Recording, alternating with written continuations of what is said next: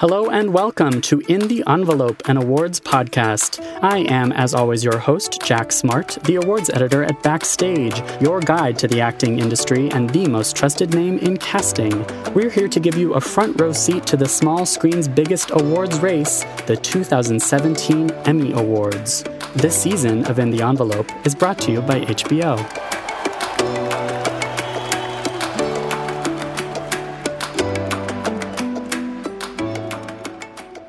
Hi, Jamie. Hello. How are you? I'm good. Welcome to this final episode. Are you excited for our final episode? I am. I am as well. It's bittersweet, I would say. Yeah, but going out on a high. Oh, we certainly are.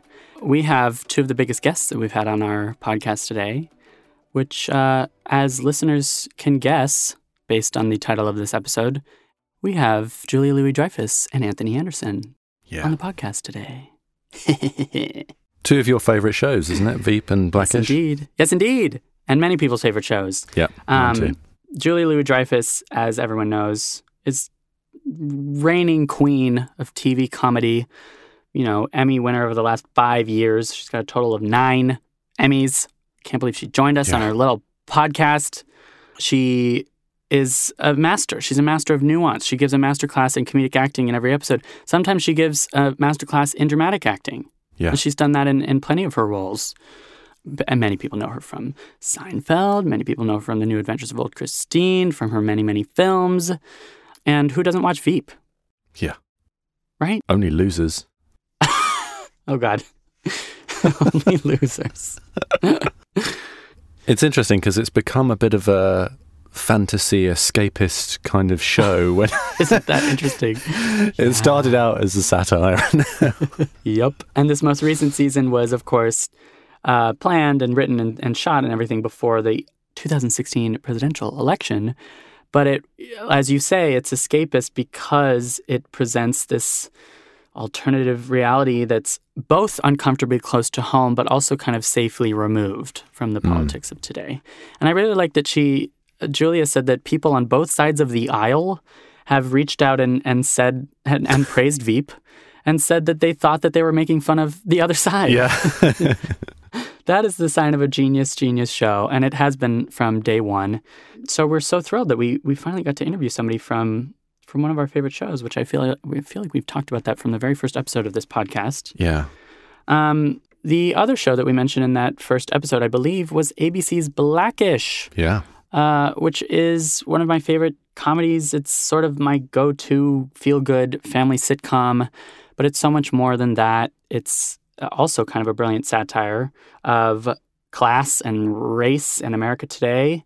It's super smart. It's laugh-out-loud funny and often very, very touching. And one of the main reasons that it works so well is Anthony Anderson. My phone is going off. Uh-oh. It's my mother. Let's get her on the podcast. Oh, wait, should I? Oh, I'm going to answer. Are we ready? Yeah. Hello? Hi. Hi. Mom. Hi, Mom. How are you? Good.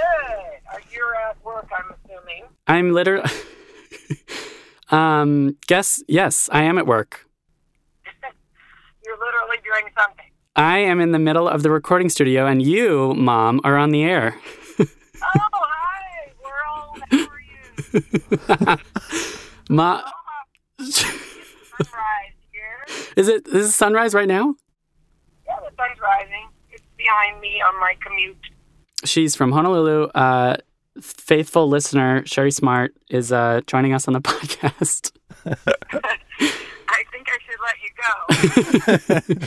Mom, we're so honored to have you. We're recording intros and outros for Julia Louis-Dreyfus and Anthony Anderson. My favorite. Two of your favorites. His timing could not have been better. Even better. And no one could have planned that we had a third guest on this podcast. So thank you for joining us. Well, it's funny because those are like 2 of the 4 shows I watch. Right? Well, Veep, of course, I'm like, Blackish. yeah. I'm like realizing that I made this episode for you, and it's really perfect that you're calling. Really, it's 50% of my TV watching right there. That's amazing. This is so excellent. Well, have a good day. All right. Have a great day. Okay, you too. Bye. That's so Sorry, good. apologies for that. I'm keeping all of that in. I really think you should. It was really... Anyway, let's back to what I was saying before we were most fortuitously interrupted. Anthony Anderson is a genius, and I do admire him a great deal as an actor. And he grounds that show, Blackish, he's a writer and producer on the show, but of course he's the star. He plays Dre Johnson. He sets the tone for that show. And as he talked about, it's a character that was a little bit based on him to begin with, but he's just evolved it into this really touching and really heartfelt and just outrageous performance. Yeah, and credit goes to him for a lot of the casting decisions as well. It was. Seems like he was very much involved from day one. That's right. We touched briefly on the casting of Tracee Ellis Ross as Bo, his wife on the show, which we also spoke about with casting director Amanda Linker Doyle in our bonus episode of this podcast. So we kind of came full circle on that one, I suppose. So let's get to our interview first with Julia Louis-Dreyfus. Quick note to listeners, the audio on this interview, Julia joined us over the phone, so the audio is occasionally a little bit wonky, but otherwise her wisdom is clear as day. Yeah. Actors are going to want to hear this one. So let's take a quick break and hear a word from our sponsors. We love you, HBO. We do. And get to our interviews with Julia Louis-Dreyfus and Anthony Anderson. This episode is brought to you by HBO's original limited series, Big Little Lies. Told through the eyes of three mothers, Big Little Lies paints a picture of a town fueled by rumors, conflicts, secrets, and betrayals. Vanity Fair raves. The performances are downright mesmerizing. For your Emmy consideration, an outstanding limited series, and all other categories.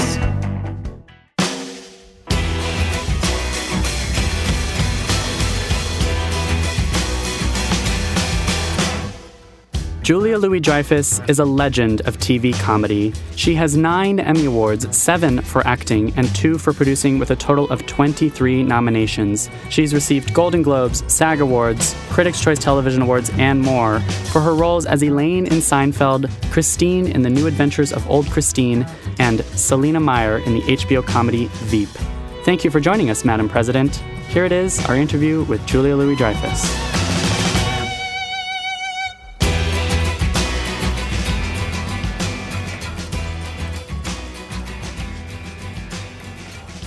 Jack, how are you? Hi, I'm so good. How are you?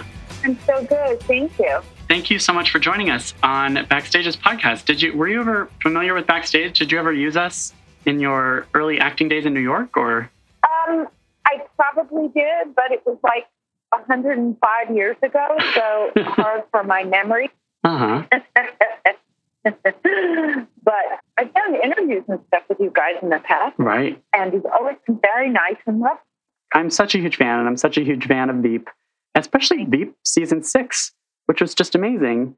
And you said in an interview that politics and acting are sort of similar because they're both approval-based and like me, like me, like me. And so I'm wondering if you kind of drew from the life of a working actor. Does that inform Selina Meyer at all? You bet it does. I mean, I think the idea of staying relevant and selling yourself kind of as a, shall we say, a brand, or you're sort of selling an idea of what you are to the public. I mean, those parallels are very relevant. Mm-hmm. And also trying to sort of stay in the game. I mean, politicians are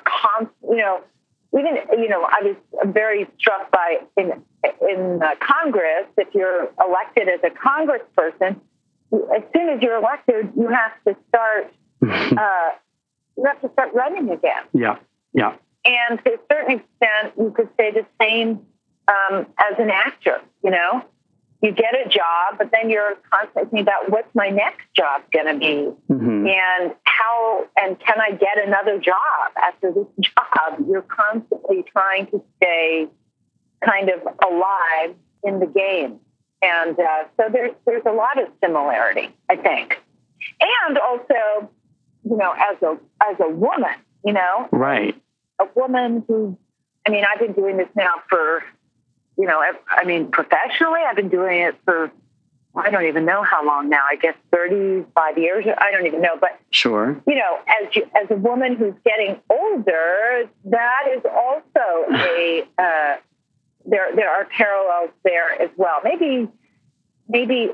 Although I'm actually, as I say that, I'm also wondering because in Washington, maybe it gives you a kind of gravitas to be older. I'm not sure if I believe that exactly. But right. As a woman, I'm not sure. I don't know. But anyway, all of it is, the parallels run deep. So the most important goal is to make people laugh, of course. But in addition, there's the satire element of Veep. Like, how is there a list of other priorities, and is satirizing current events and maybe even the current political climate, like, is that on the list of things that you think about? No. We are I would say we are certainly a political satire, but we're not a parody of the current situation. Mm-hmm. I mean, frankly, we couldn't compete with what's going on right now, number one. Right. And number two, we've set this up in such a way so that we've created an alternate universe. Right. It's like after the Reagan presidency, we do not allude to any other real political leaders right. in our history.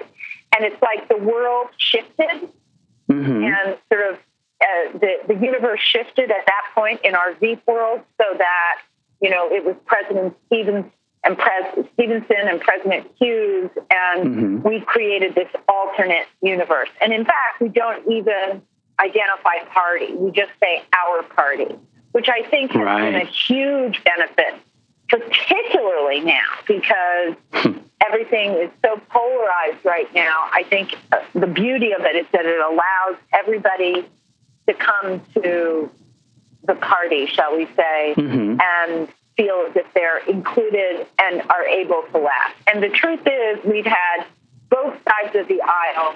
First of all, we consult with both sides of the aisle, and we have for years. And we have Republicans and Democrats as consultants. People from the Bush administration, people from the Obama administration have been consultants on our show. And I would, and just speaking from my own experience, I've had people from both sides of the aisle come and tell me how funny they think it is, and they often think we're making fun of the other side, which is hilarious. Oh, that is hilarious, yeah. Mission accomplished as far as I'm concerned in terms of that, yeah. And by the way, I have nothing against political parody. I mean, I'm all for it, and I think it's wonderful, and SNL does it brilliantly, and as do so many others, but that's not what this show's about. Right. And so take us back. The very first time you heard about Selena or read a script, like, how involved were you in that process? And did you ask, is this parody or is this satire? And like, what kind of influences did you have in creating the character? Or was the goal always just be funny? Well, the funny thing is that's the undercurrent of all of this. But I heard about this show when it was in development at HBO. My agent told me they were developing a show about a very unhappy female vice president. And to be honest with you, that's all I needed to know. I was immediately intrigued and wanted to get in on this action. And then I found out that Armando Iannucci was writing it and developing it, and I was a huge fan of his, having seen his movie In the Loop. And so I met with Armando. Script was, like I say, not written yet. And we met for, what was meant to be a 45-minute coffee, and we sat there for 2.5 hours talking about the character, and I was talking to him about my experience just as a citizen, getting out there and, helping out campaigns and my involvement in politics, from the sort of sidelines, but what I've experienced. And we were sort of talking about that and political behavior and blah, blah, blah, blah. And so I would say I was very involved from the very beginning, and then the script came through, and it was pretty awesome, and you know, we worked on it more and we cast it. So I mean, I was involved from the beginning, right? I would say. And what was so wonderful about working with Armando was that he's incredibly collaborative. He loves actors. He really does. Mm-hmm. And so anything that an actor brings, he's always open to hearing and incorporating into the work. Mm-hmm. We got along really well. It was a nice collaboration. So, yeah. Yeah, well, and I'm always curious about especially for TV shows that are comedies, sometimes it really feels like a show has to kind of get into the rhythm of like finding which jokes land and which rhythms work. And Veep, to my eyes, was its masterpiece from the beginning. And I'm wondering, was there a point early in season 1 or even before you started filming that you kind of understood, oh, this is what this show is. This is who Selena is. This is what we're doing. I did. Yeah, I think I understood it in the pilot. Yeah. Oh, and wonderful. I could tell because I knew. I understood the naturalistic approach to the dialogue, the overlapping dialogue, the idea that jokes shouldn't seem performed. Yeah. That it needed to be. It had a kind of.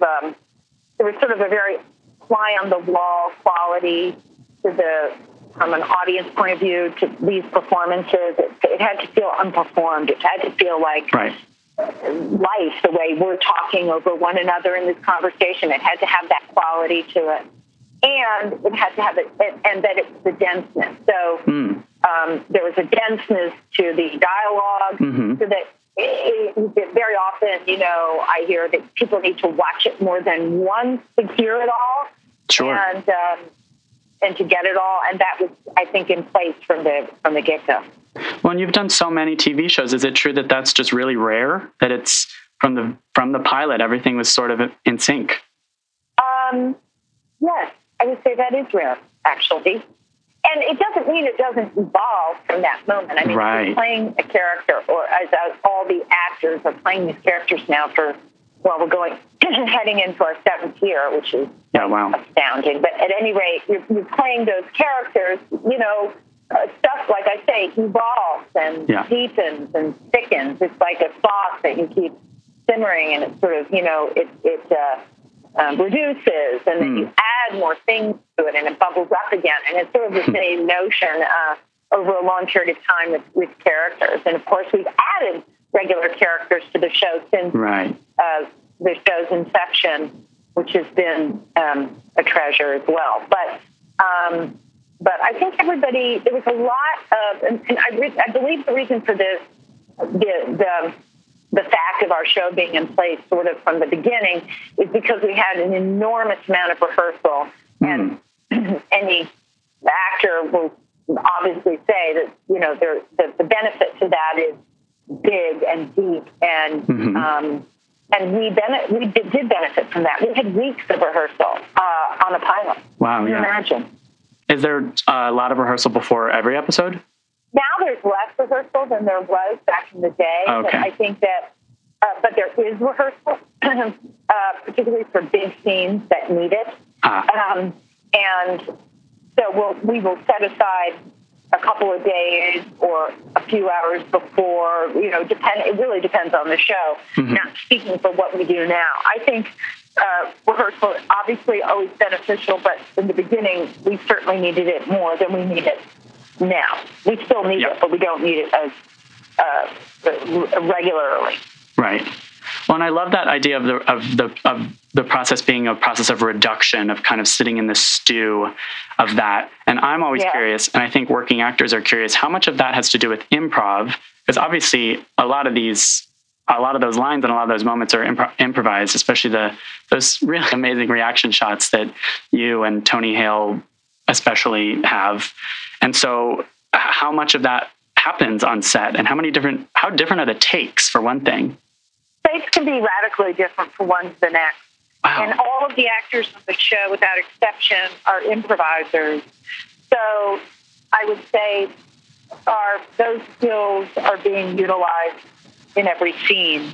Now, I'm not saying that the scenes aren't written, but but we are we're locked arm in arm with our writers so that we work in concert with them to sort of, shall we say, I don't know, transition things or, discover stuff on set very often and you just fold it in. It just gets folded in. And that's through improvisation. It's through blocking. It's through, we've got writers who are huddled around in the monitor in Video Village. People it's a moving target, I will say. Wow. The story's in place, but the execution of the show is an absolute moving target and very organic. Wow. And so the scripts are completely solid, and then they get heaped onto more stuff. So that's how it works. And is it true also that each episode, like its original runtime, is twice the length of the episode, and you then got to trim? That denseness that you're talking about means that a lot has to be edited out, right? Yes.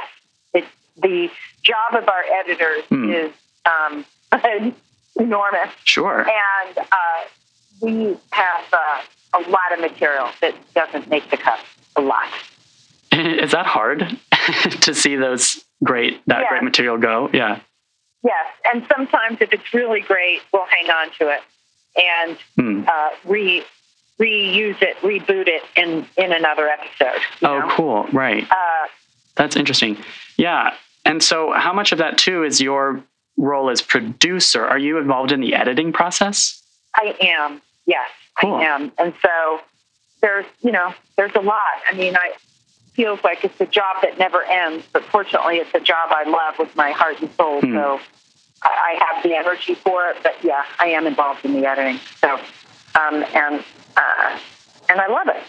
Right. And because you're there on camera and because you're the biggest character on the show, like you know what works and what doesn't, and you know which of those scenes are, we have to keep this one.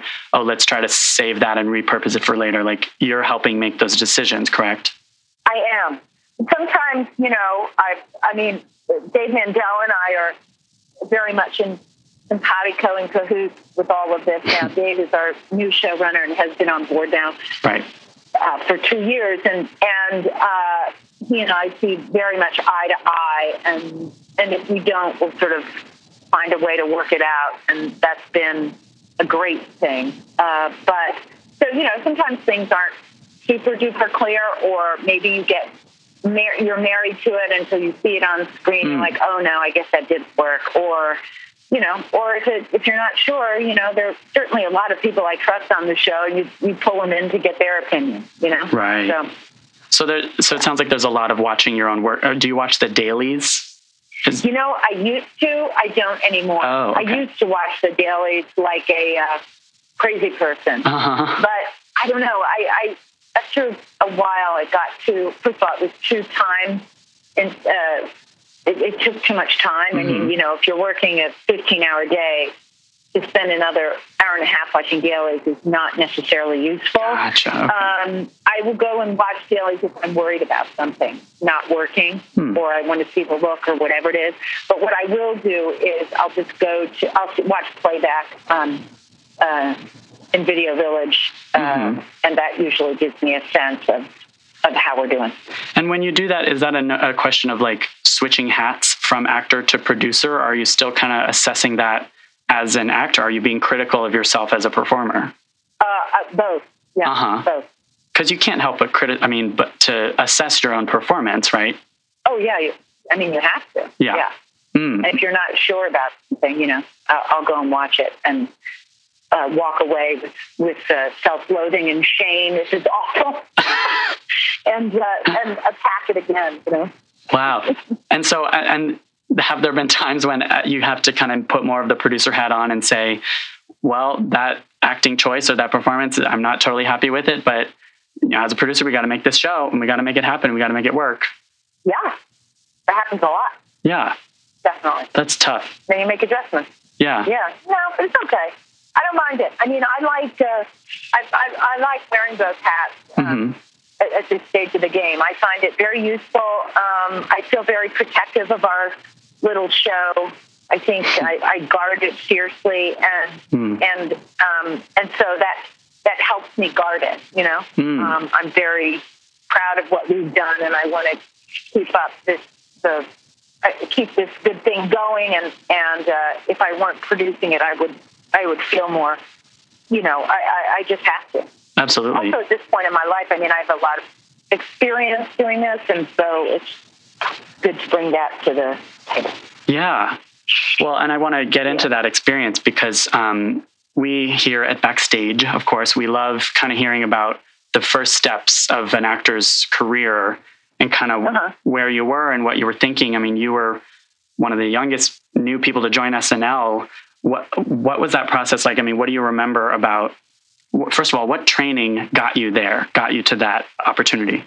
Well, I was at Northwestern University, and I had worked for a brief period of time with Second City, but primarily I worked outside. In addition to going to school, I did work with the Practical Theater Company in Chicago, and it was that work and the work that I did at Northwestern that was very informative to me, and sort of I don't know, the building blocks of my life, and in many ways, on many different levels, including the friendships and it's how I met my husband, then boyfriend, now husband.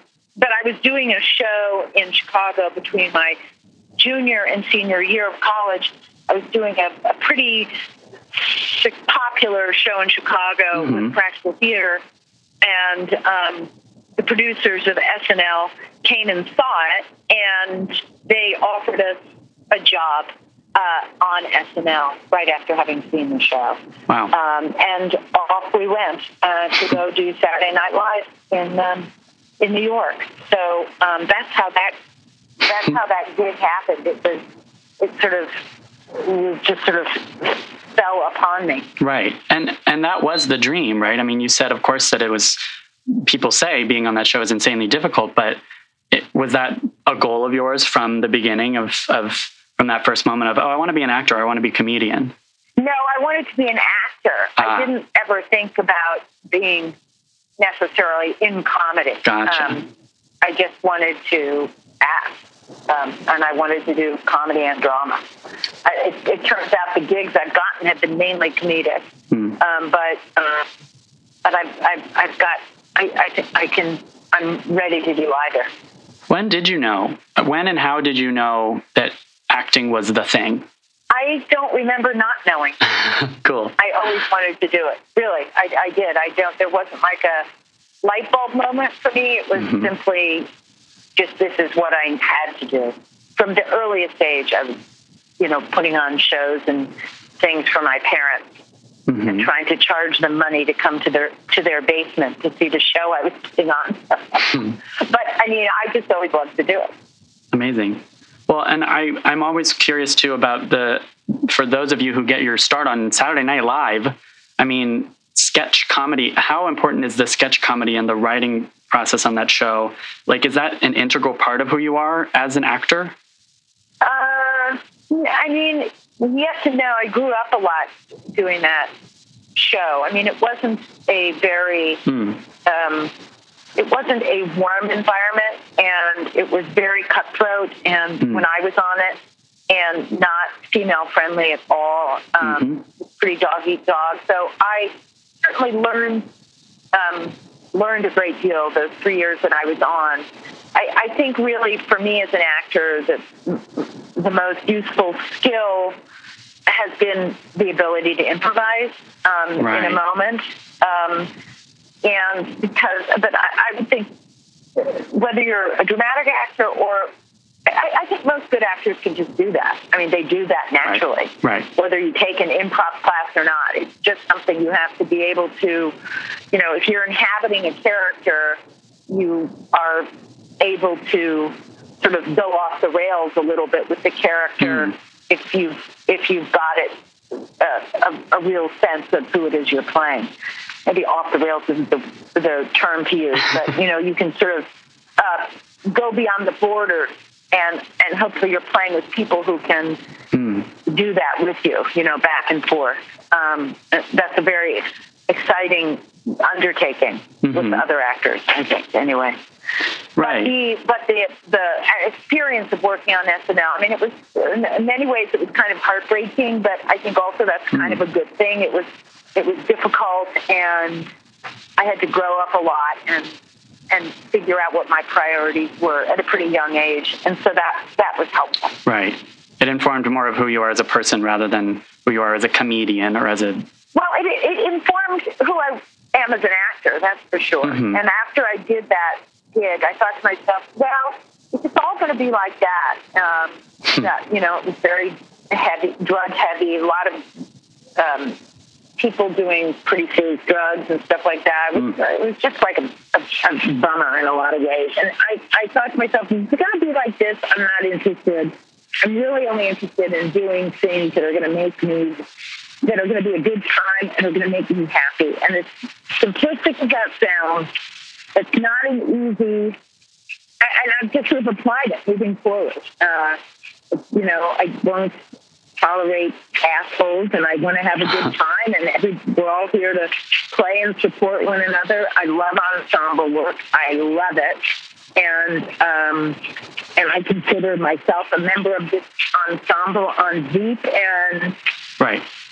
And I think everybody else does, and it sort of goes beyond the actors too. I mean, the writers. We are all really working hard towards a common goal, and when all those cylinders are firing, it just doesn't get any better than that. It's a deeply joyful experience. And how great that you had that notion of, I hope that the rest of the industry and I hope the rest of my career is not like that experience. And then, correct me if I'm wrong, it wasn't. You did tons of TV and tons of pilots, and it was very rewarding, right? Yes. Yeah. I'm not complaining. No. I'm doing the opposite of complaining. Right. What does that mean? I'm jumping for joy. Yeah. I guess.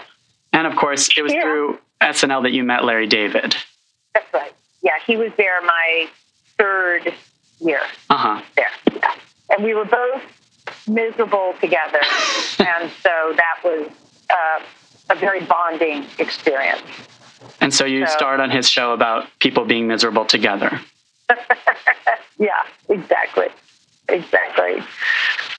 Julia, what is your number one piece of acting advice? I think that young or early career actors who are, hitting the streets, going to auditions all the time, they would want to hear from you. What would it be? I would say, in the words of my physics teacher, Mr. Coyne, I would say, have fun at all costs. It's as difficult as this business is, try to find your way to have fun despite the challenges, and that might mean working with people you really like, creating your own work, but it's all going to be okay. It's all going to be okay. It's so good. Thank you so much. We really appreciate it. I think actors everywhere will really appreciate it. Thank you so much for joining us, and have fun at all costs. Yes, exactly. I'm trying to do that. I'm trying. Yeah. Thank you so much. And thanks for including me on your show. Thank you. Thank you.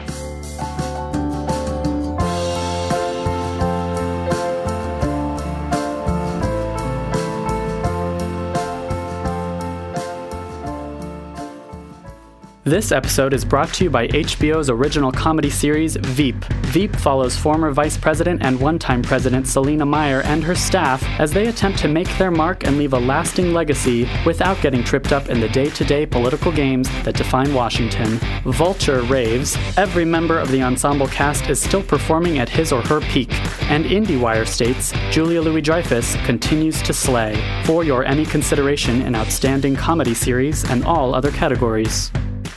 One of TV's funniest performers, Anthony Anderson, is the star and executive producer of ABC's Blackish, for which he has nominated his third consecutive Emmy Award for leading actor in a comedy. He got his start in Compton, California with the help of his working actor mom. He is a fountain of wisdom for working actors and aspiring comedians everywhere. Here it is, our interview with Anthony Anderson.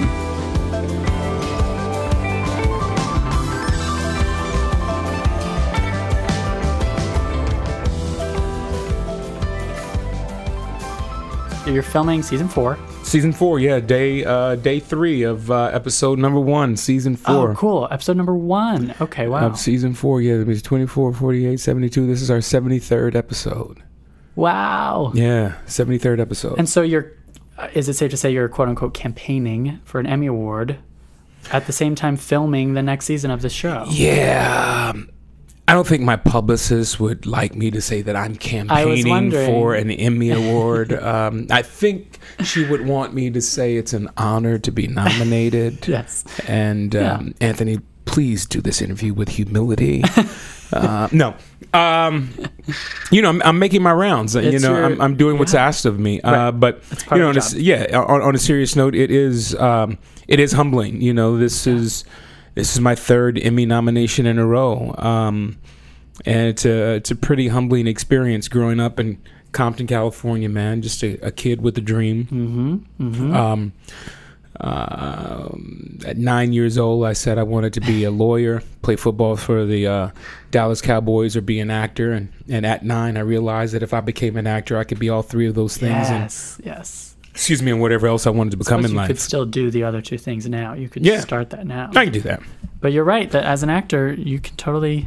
Yeah, it's crazy. My mom is... this is going to sound horrible, but she's a failed actress. Okay. No, that's great. Yeah, because she's a horrible actress. And she'll tell you that. Uh-huh. And if she said, "Why are you so bad?" She said, "Because I gave all my motherfucking talent to him." But it's pretty cool because it's something that she admits. She admits it. Yeah. She knows she's bad. Huh. She's but what's crazy, when I was 9 and I had this epiphany that this is what I was going to do with the rest of my life, and this is what I believe my energy was created and put on this earth to do, was to entertain and to share this gift. I don't call it a talent, I call it a gift. Mm-hmm. And it's my responsibility to share that gift with as many people as I possibly can. Excellent. And at the age of 9, I was in the back of the Compton Community College Theater with my 2 brothers. I'm the oldest. And my mother was on stage rehearsing A Raisin in the Sun. Oh. And I just happened to look up on stage at her rehearse, and instantly I said, that is what I'm going to do with the rest of my life. And, it never happened for my mother. We joke about it and we have fun. But, she put her dreams, or deferred her dream of being an actor, on hold. Yeah. Put that dream on hold to, exactly. Raisin. Come on, brother. And to raise an actor, and now I'm in give all her talent and now I'm in a position to help her as an actor. I've had her on Blackish. I've had her in a few of my other productions, and now she's my co-host on this, on our 3rd season of our game show, To Tell the Truth. So it all comes full circle. So to have the career that I've had to this point, and to be nominated for another Emmy is truly a humbling experience. Coming from where I come from. 3 in a row. Yeah. Yeah. And it's like a 3rd go around with the press and with the promotion and with the and you've had to also do the filming overlapping with that, or filming overlapping with what, the new season of Blackish while. Oh yeah, we just started. We just started Monday. Monday was our first day back for our 4th season, and everything is happening at once. I'm so excited. You have a baby. There's a baby. Yeah, the baby Devontae in the new season. Baby Devontae, who's precious. He and his twin brother. Their names are Berlin and August. Oh, cute. Yeah, they're adorable. Oh, baby actors. How? What is your advice for baby actors? You know what? Renegotiate as soon as you can, babies. We need you. Excellent. I want to go back to the failed actor thing. Go back to it. It's not something that we, I think, at Backstage talk about very often, because we're focused on the success. We're focused on the getting there and getting that big break. And what does being a failed actor entail? Is that finding an inner peace with yourself and with that, or? I wish my mother was here so she could tell you that. I mean, my mother was... This is all she wanted to do, man. Growing up in Chicago, the south side of Chicago, and then moving to Watts, California with my grandmother when she was, young. growing up, in plays, growing up. It's funny story. As I was growing up in Compton, watching television, my mother would be, "Oh, I'm in this movie. Here I come." And it would go, "Here I come. Watch for me. There I go." And we look and say, "Mama, I didn't see you." I didn't see. And my mother, that's me in the yellow dress. My mother was an extra in Three the Hard Way in a crowd scene of like 250 people. But that was her claim to fame. Sure. And she's proud of it. No, she is. Yeah. She is. So are you. But yeah, she like I say, it sounds horrible when I say that about my mom. But we joke about it, and she knows it. And I shouldn't say she knows it. She knows that her dream was a long shot. Sure. And but we laugh now. We laugh. And it always now. is a long shot. Yeah, I mean, for every one of the stars in the sky, for every one of the successes that you have, there are 10,000 people who are out there trying to get, that big break, that one break, trying to get that shot, and I can honestly say that I'm one of the blessed and fortunate ones to be able to live my dream every day. Yeah. I don't call this work. This is my dream that I've made into a reality. Yeah. And so I get to play every day, and I get to play with some of the most amazing actors in the world, and it's a humbling experience, man. And sometimes I pinch myself because of who I know, who I'm able to work with, who I call my friends, and what I'm able to do. Yeah. Because I have several friends who are much more talented than I am, who are still trying to get that shot. Yeah. Isn't that the thing? And it's there's no rhyme or reason as to why success happens for one and it doesn't happen for the other. Right. Well, that's why I say I'm fortunate. Yeah, well, and having said, even though there's no rhyme or reason, like, let's break it down. Like, how do you get that big break? Like, how do you go from talented to talented and successful? It was something that I learned or heard a long time ago. You have to be ready for when that window of opportunity presents itself. And you have to work on yourself and work at your craft in the meantime, because we're all going to get that window of opportunity. We have no idea when that window of opportunity is going to present itself. Yeah. So you have to stay ready. Interesting. Yeah. Because you can't waste time getting ready, because we don't know how long that window of opportunity will be there. So when that window of opportunity does present itself, if you're ready, you jump through it and you break through it. Yeah. Like, you can't control when the window appears. No, you can't. And you know what? You can't will it any sooner than what is destined either. Right. And that's something that I tell young actors, and I just tell people, you can't will it any sooner than what it's destined. The only part of the equation that you can control is you. Yeah. Yeah. So you want to be the best at whatever it is that you can do, do the best to your ability. And when that opportunity presents itself, you're ready. You also, I want to ask about your early stand-up, because you, correct me if I'm wrong, you experimented with stand-up comedy and yes. largely were not pleased with the results or with that path. It must inform what you do now. So you want to bring up that, huh? Well, yeah. Speaking of failed. Oh, you're speaking of failures. Let's talk about that. No, because you're such a natural comedian, and yeah.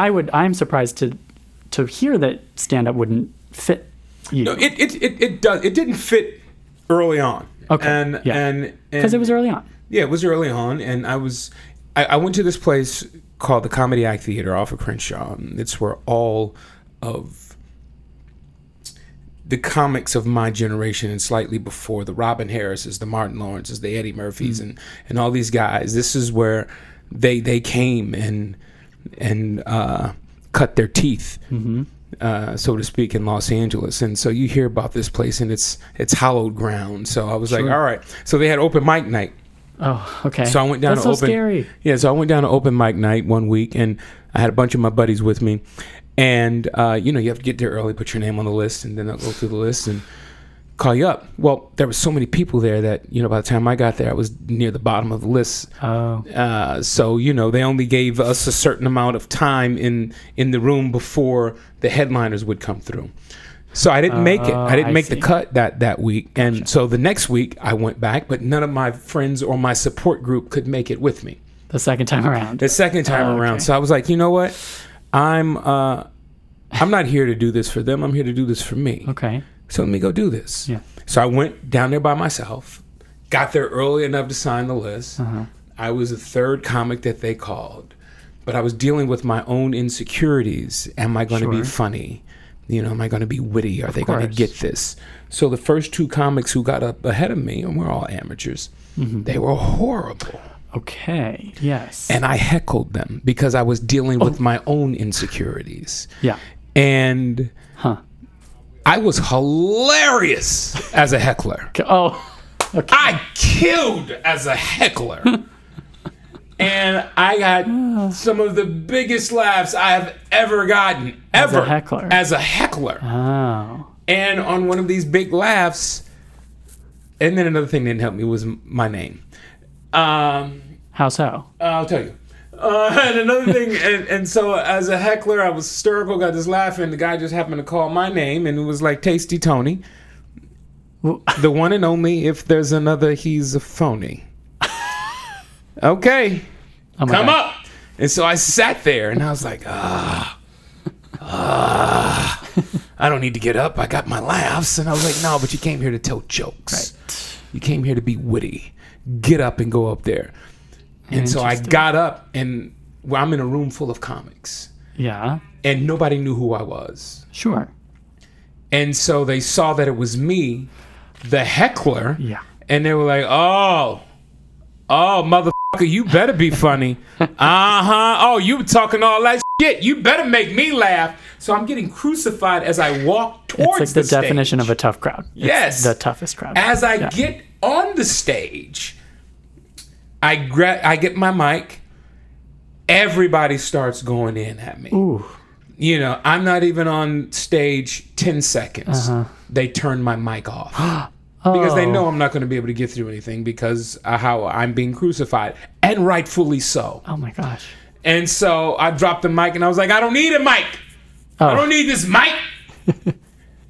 5 seconds later, they shut my spotlight off. Oh, wow. So now I'm on stage with no mic, no amplification, and in total darkness. It's just trial by fire. And oh my God. And I turn and I walk off the stage humiliated.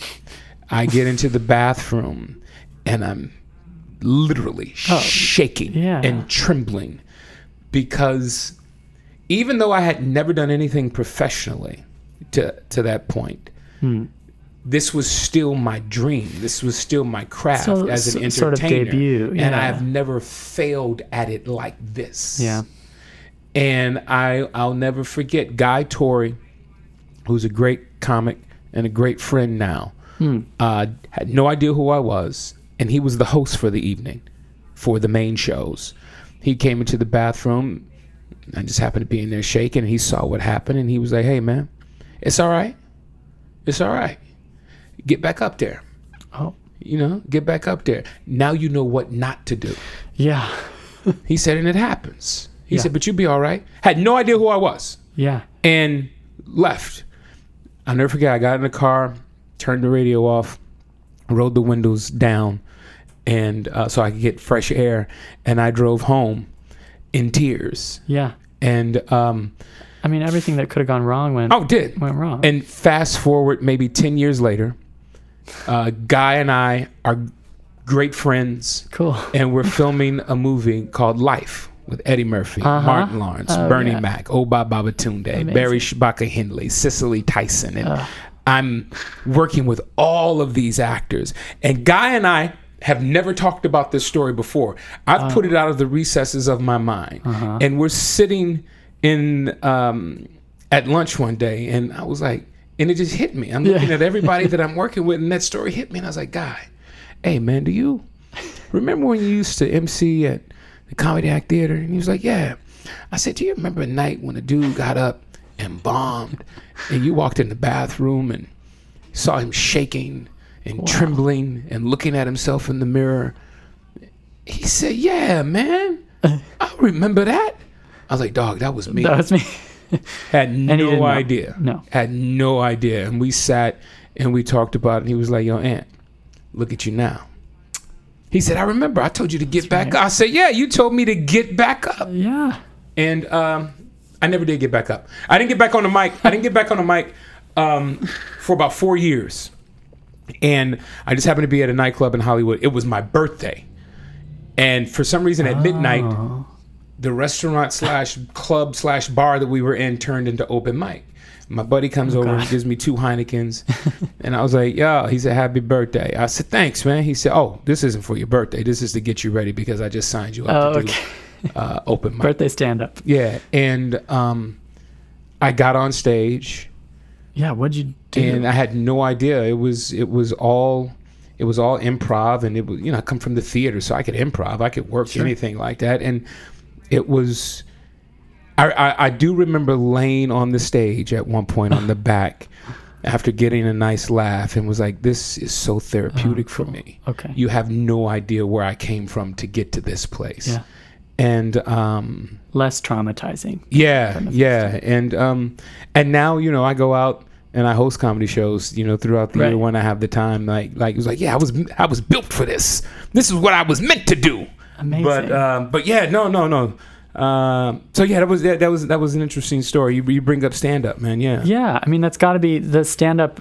Even just a night of horrible, traumatizing, horrific stand up. That's got to be one of the ingredients. It is of who you are as a performer. Right? Oh, yeah. You have to be able to sit in that pocket. You have to take the good with the bad. Yeah. Just as we are as actors, if you're going to believe the good reviews, you have to believe the bad reviews when they write about them as well. Do you read reviews? Not really, but sometimes when my publicists or friends send them to me, I was like, okay, cool. Well, where are the bad ones? Right. They're all not good. Because I think that's true. You can't just if you just read the good ones, you're just lying to yourself. Yeah, exactly. I was like, no, I want to hear the negative shit. I just want to hear, because I take it as that's what I was just about to say. I take it as constructive criticism. Yeah. I was like, let me look at it. I want to see it. Just don't send me the good shit. Yeah. And yeah, no, it's pretty cool. I mean, I'm not one of those guys like, them. It's like, oh, they have a point. I could have. Sure. Yeah. I was like, okay, I never thought about it this way, but that's interesting. Okay. And do you doubt? How often do you go back into your own performances? Like maybe maybe when you're walking away from a set, do you go back and you go, oh, I should have done that different. Oh, I could have played with that more. Or... No.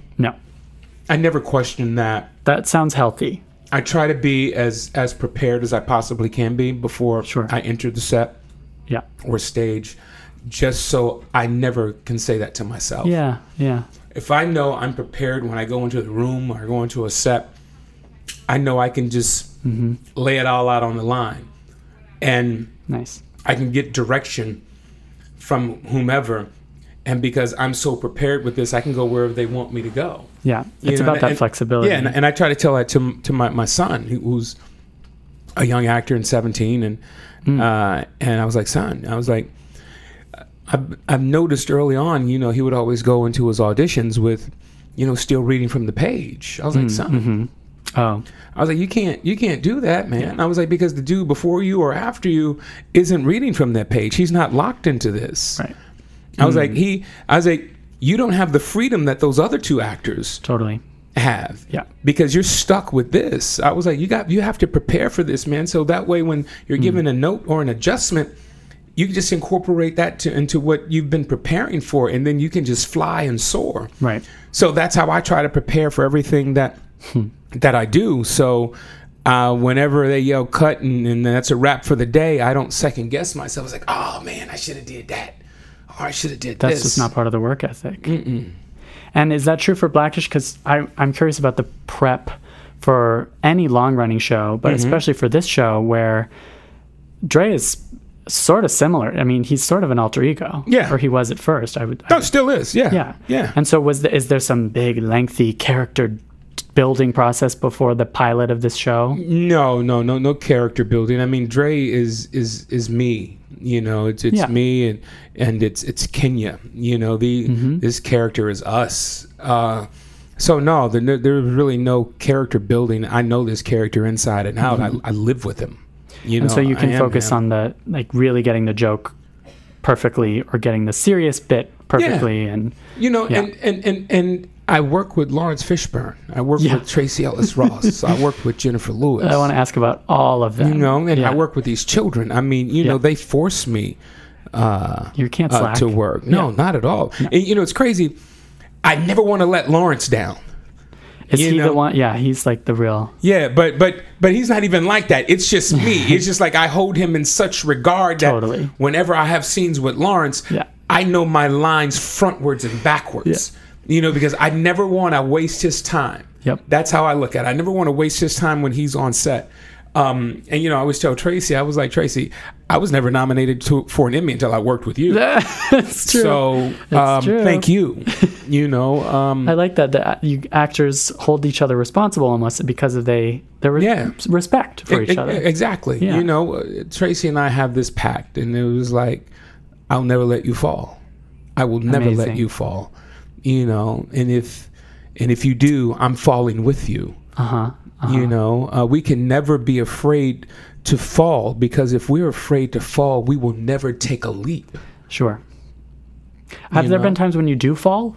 What does that mean to fall, like while working on this show? We haven't. No, I think the two of you are just we haven't upping each other's games every episode. Yeah, it is, and I don't think we ever will, because there's such a respect, and there's for one another, and we are so protective of one another as characters and as actors and as friends. I don't think there's ever been a time where she has allowed me to fall, or I've allowed her to fall, or we even tripped over something. You know, no. It's pretty amazing to say that going into a fourth year of a show, with so many moving parts coming in and out. It's truly amazing. Well, as a devoted fan, it doesn't surprise me at all to hear that pact. I can see that pact very clearly between the two of you. Oh yeah. And I'm always so curious whenever there's a family on TV, and it seems like they are a real family. Like even in this sometimes very goofy stakes of the show, you guys all have chemistry. And like, how do you define or find chemistry? I mean, I know Tracy kind of came in and auditioned, and you guys were like, she's the one. Yeah. And then the family fell into place. Yeah, well, you know, I got my pick of the litter with Tracy, with Yara, with Miles, with Marseille, and with Marcus. These were all my first choices. Amazing. You know, and just working with them individually in the producer session before we took them to the studio, and it's like, yeah, this piece is going to work. This piece is going to work. This piece is going to work. Cool. This piece is going to work. I can't wait to put all the pieces together. Yeah. And that's how it happened. We brought everyone's tape to the studio on the network. We didn't tell them who our choices were. Okay. And we played the tape. And so during the call, sitting around the desk with everyone, we would say, okay, who do you think it is? And they would be, Tracy. Good, because that was our choice. Who do you think it is? Miles. Good, that's our choice. Every session we went in, they told us who they wanted. We were like, great, because that's our choice. And that just makes it seem like fate. Seems like, definitely. And our first episode after the pilot, once we were picked up for series, halfway through not even halfway through the day, I turned to Tracy. We were all a family in the kitchen doing something in the scene, and I was like, I said, Trace, I said, this sounds crazy, but it seems as if we've been working together for 5 years already. Amazing. Just because of how seamless it was with everyone. Absolutely. From episode 1. Yeah. Absolutely. Yeah, from episode 1. And the stars align. Yeah. But like you said, it has a lot to do with the prep and with the amount of work and the work ethic that you all bring into it, and the respect you have for each other. And that's what then gets you to the point of like, chemistry comes from chemistry kind of follows that. Yeah, I would say. And and I try to have a loose set. You know, the only requirement we all have is just know your lines. Yeah. That's it. Well, that helps that they're really good lines. Yeah, definitely. Really great writing. You know, our writing staff is truly amazing. Absolutely. All of you. Second to none. Yeah. Second to none out there. And I'm happy for them that the show is finally being recognized. You know, apart from these individual recognition. Yeah. I'm happy that the show is being recognized. Totally. You know, best cast. You know, best writer, best director, best show. You know, those are the things that excite me, because it's about the collective that makes the individual shine. Yeah. You know, you all deserve it. Yeah. Yeah, you all deserve it so much. Yeah. Is there one last piece of advice that you would give early career actor, artists, writers, stand-up comedians? Get back up. Get back up there. Keep getting back up there. Yeah. You know, swing for the fences, and it's okay if you strike out. You get another at bat. You know, swing for the fences. You're not going to always hit a home run, but eventually you'll get on base. Cool. You know, it's just about advancing the ball Excellent. and getting on base, you know, and taking it from there. It's okay to hit a single. It's okay. Yeah. You know? Yeah. It's okay to get hit by a pitch. Yeah. You know? You're all right? Okay, get up. Run down the first base line. Get on base. Actors need to hear that. Yeah, no, it's okay. You know, and it's gonna hurt sometimes, man. You know, the ego is gonna take a hit. But the ego is what got you there. The ego is what's going to keep you, getting you beyond all of the other stuff. No one ever enters anything wanting to be second best. It's like, oh, I'm going to be fine with ninth place. Well, you know, there are only 8 people running. You know, we always want to believe that we're the best at whatever it is that we do. That's where the especially as comics. Nobody sits in the room and is like, yeah, I'm going to be almost as funny as him. Right. No. Yeah. But you know, it's the checks ego. and balances, right. You know, and we have to keep the id and the ego in check. You know, it's about finding that balance. But yeah, you got to brag, you got to, but you also have to have something to back it up with. Yep. You know, you just can't be out there selling wolf tickets and be like, oh, he all talk, she's all talk. It's like, no, let me show you this. Yeah. You know, but it's just, you know, it's just about, you know, standing in that batter's box, you know, whatever, and, you know, swinging for the fences. Swinging, yeah. Eventually you'll make contact, and when you make contact, run. Excellent. Run down that baseline, you know, and never accept no. You know, and when the no's happen, keep going. Yep. We're in the business of hearing no. You know, there are thousands upon thousands of actors out there who want to do what we do. And then you go into this audition and there's 15,000 people reading for this one part. Yep. They told me no. Look at where I am now. Yeah. You know, they told everybody before me, everybody with me, everybody after me no. But look at the success that all of these people you admire and look up to have. That we turn the no's into yeses. You know, and that's what it is. And, you know, if you don't have, you're not getting the roles that you want or feel nothing is being written for you, create your own. Totally. Yep. Create your own. That's where the real power is, in intellectual, you know, property. It's like, okay, well, you're not writing this for me. I'm going to write it for myself. Yeah. You know, I'm going to go out there, I'm going to find some money, I'm going to find somebody who believes in me and believes in this idea, and we're going to make this. Yeah. There's so many outlets now that we can go to have our work seen. So, you know, it's about creating these opportunities for yourself, which is, you know, what Kenya and I were doing here with Blackish, which is what we were doing apart from one another when I created All About the Andersons, you know, years ago on the WB, and Kenya was off creating other things, America's Next Top Model and other shows and sitcoms, and now here we are together with this collective energy, and we're here talking. We have Blackish, That's because there were a lot of no's that kind of paved the way. Oh, exactly. We just keep swinging. But we can't let the no define who we are. No. Yeah. Because it's just about opportunity. It's about perspective. It's all subjective.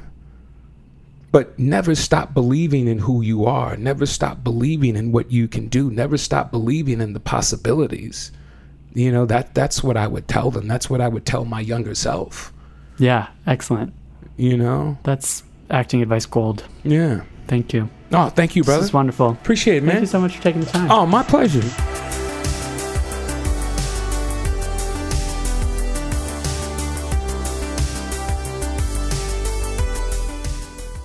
As Anthony Anderson says, working actors never stop believing in you and in your possibilities.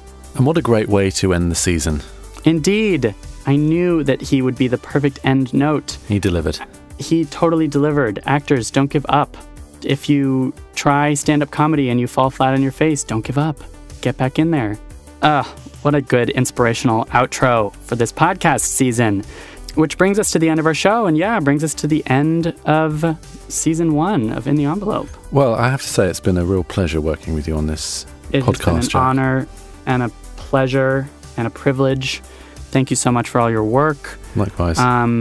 Listeners, keep an eye out for season 2. The SAG Awards are coming. SAG nominations are announced on December 13th, and the awards themselves happen on January 21st. Oscar nominations are announced 2 days later on the 23rd, and the ceremony itself is March 4th. And while we're not promising anything, expect to hear more from the front lines of the awards season races. And we should also thank the listeners of the podcast as well. Yes, indeed. Thank you so much for staying tuned and for soaking up the wisdom with us from all of these wonderful Emmy contenders. And I did say in a previous episode that if you do get hugely famous and successful, remember us. If you follow the advice that you've heard here and proceed to get nominated for an Emmy Award, call us. Yeah. Yeah, I mean, you're next. That's the thing. If you believe in yourself and if you do your training and if you get inspired, the world awaits, listener. That was sufficiently cheesy and vague, so sounds like we should sign off. What better way could we end it with something sufficiently cheesy? Sufficiently cheesy is the name of the game. Until next time, listeners, farewell. Goodbye. Thank you to this season's sponsor, HBO, and thank you to all of our Emmy-nominated guests. Be sure to like, rate, and subscribe for more in-depth interviews with awards contenders. Special thanks this week to Carson J. Beck and David Godfrey. In the Envelope, an awards podcast, is recorded at Lotus Productions and ARS Audio in New York City. Thank you, as always, to Jamie Muffett, producer, editor, and all-around podcast whiz. You can follow him on Twitter at JamieMusicNYC. You can follow me on Twitter at JackSmartWrites. Thank you, of course, to the team at Backstage, the most trusted name in casting, and especially Peter Rappaport, Ryan Rebstad, Jesse Balashak, Francis Ramos, Casey Mink, Rowan Al-Khatib, and, of course, the incomparable Casey Howe, without which none of this would have been possible. For more awards and industry coverage, head over to Backstage.com. Thank you for listening. Tune in next time for another glimpse in the Envelope.